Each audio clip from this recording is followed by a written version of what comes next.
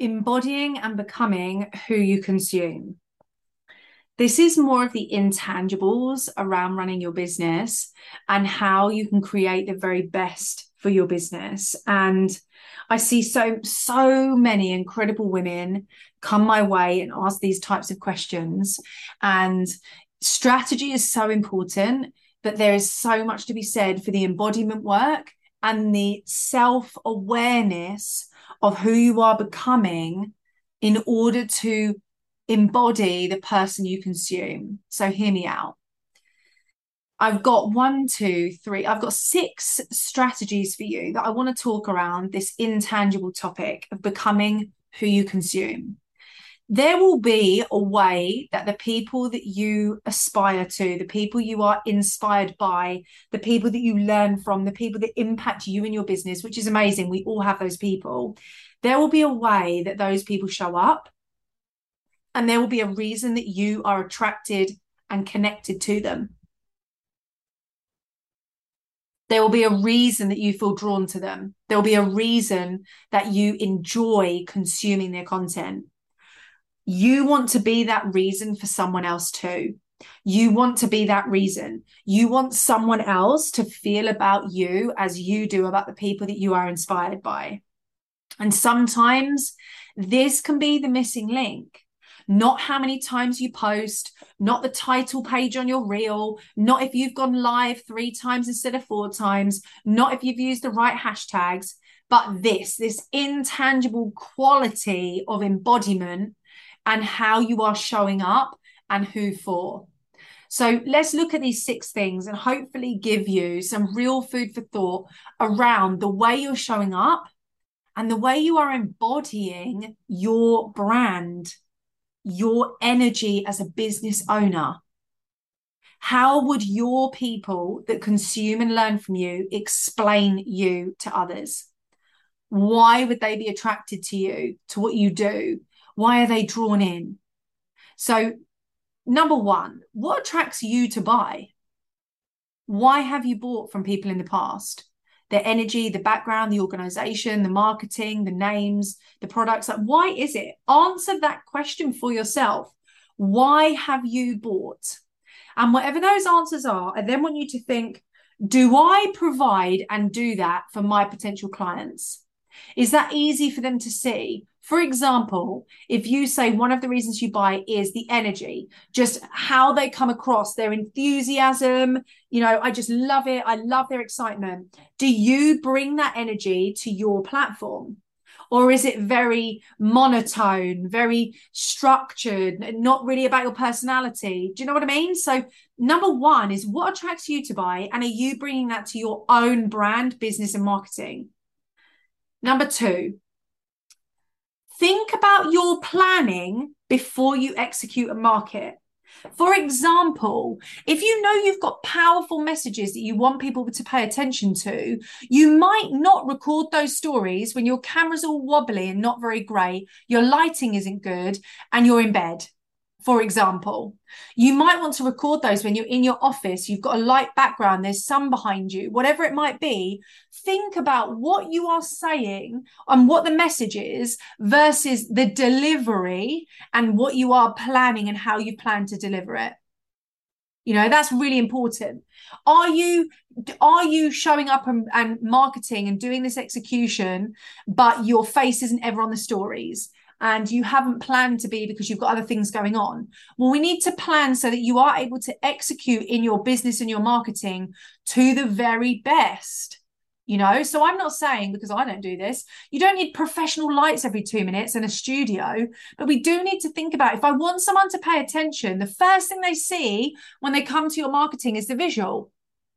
That's the first thing that they will see. And this even goes if you were looking at written. So if you were doing blogs, you could have a picture, you could have a GIF, you could have a meme, something that catches people's eye.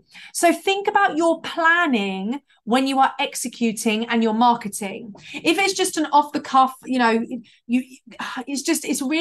really easy to see, and you will know this. And this is why question 1 was what attracts you to buy, because you will see in your inspirational people, the role models, the people you consume from, you will see when they're sharing important messages, where are they? What are they doing? What's their background like? What's their energy like?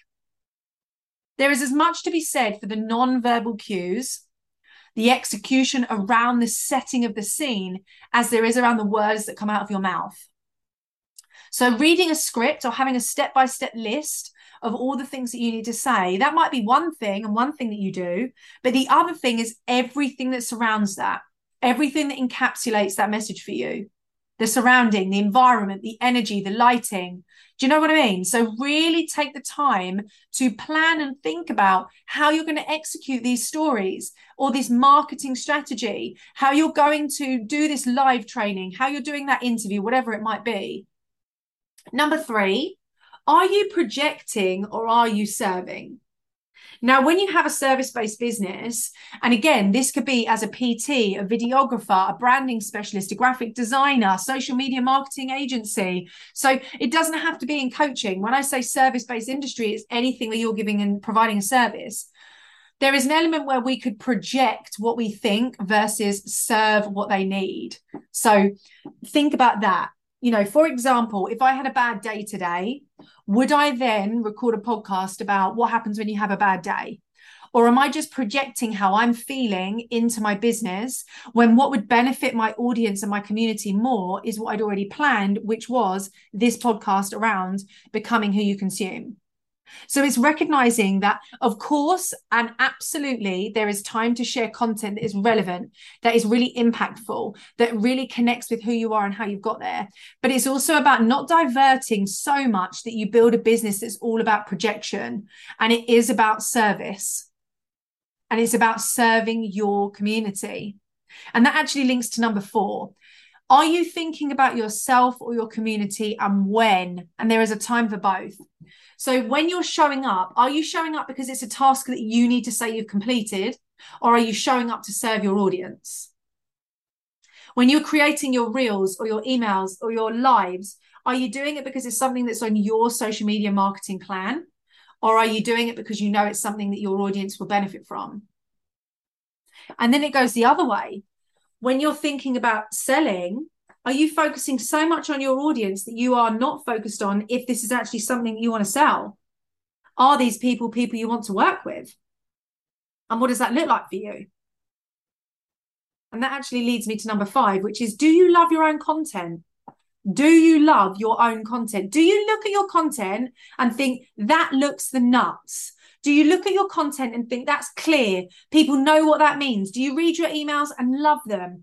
Do you feel inspired and excited by your own content? Does it say and represent the quality of the service you provide? Do the graphics that you're sharing look basic and not at the level that you know that they could? I mean, you can use Canva. Do you know what I mean? Canva's amazing. You don't need to have professional people if you're not at that point. But is your branding, is what you share? And this is another perfect example. All of my lives and reels have cover photos on them, but I make them on stories. I just make them on stories and then save them to my album and then add them as covers. But they all then have a similar brand, similar colors. They all have effective titles. Do I love my own content? Yes. It's clean, it's clear, it's direct. It adds value and it packs a punch consistently. It showcases my energy. It brings my brand to life. Do you love your own content? Do you look at it and think, actually, I need to redo this. I need to revamp this. I've done this in a rush. This doesn't represent the best of me. You know, become who you consume. And the final one to remember is you are your brand. You are your brand. And this is key. So, you know, some other examples I would give you. Yes, in the week, I would show up in my gym gear with my hair in a greasy ponytail with no makeup on.